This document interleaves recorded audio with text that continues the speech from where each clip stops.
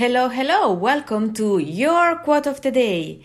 And today's quote says, "We think, mistakenly, that success is the result of the amount of time we put in at work, instead of the quality of time we put in." This quote was said by Arianna Huffington, and I totally agree with it, because by experience, I can tell you, it doesn't matter how many hours or days or weeks or months or years you put into a project.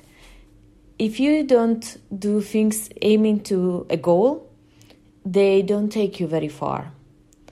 And we need to have that clarity. Where do we want to go? So have a clear end goal of where you want to go, but be also flexible that goal might change because you find that that's not actually what you really want to do, or because something better comes along. So don't be so attached to the end result. But so the end goal can keep being changed and amended. But keep an aim of where you want to be or who you want to become. And try to put more quality instead of quantity. Enjoy life more. The thing that some of us work 15 hours a day, 6 days a week, is not good, because our creativity with those times, it's drained. And it's rather better to work a bit less. Make sure every day you have at least an hour of time where you pamper yourself.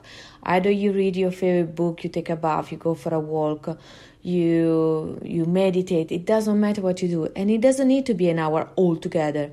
It can be 20 minutes in the morning, 10 during lunch hour, and the rest in the evening, however it fits you. And if you're a busy, then do take your time during the shower. Just enjoy the shower falling onto you without thinking about what you need to do or what you should have done. Take that time for you. Those 5 minutes, make them yours. I hope you enjoyed the quote of the day, your quote of the day. And you, do you have your favorite one? If so, send it to me, and maybe tomorrow I will read yours.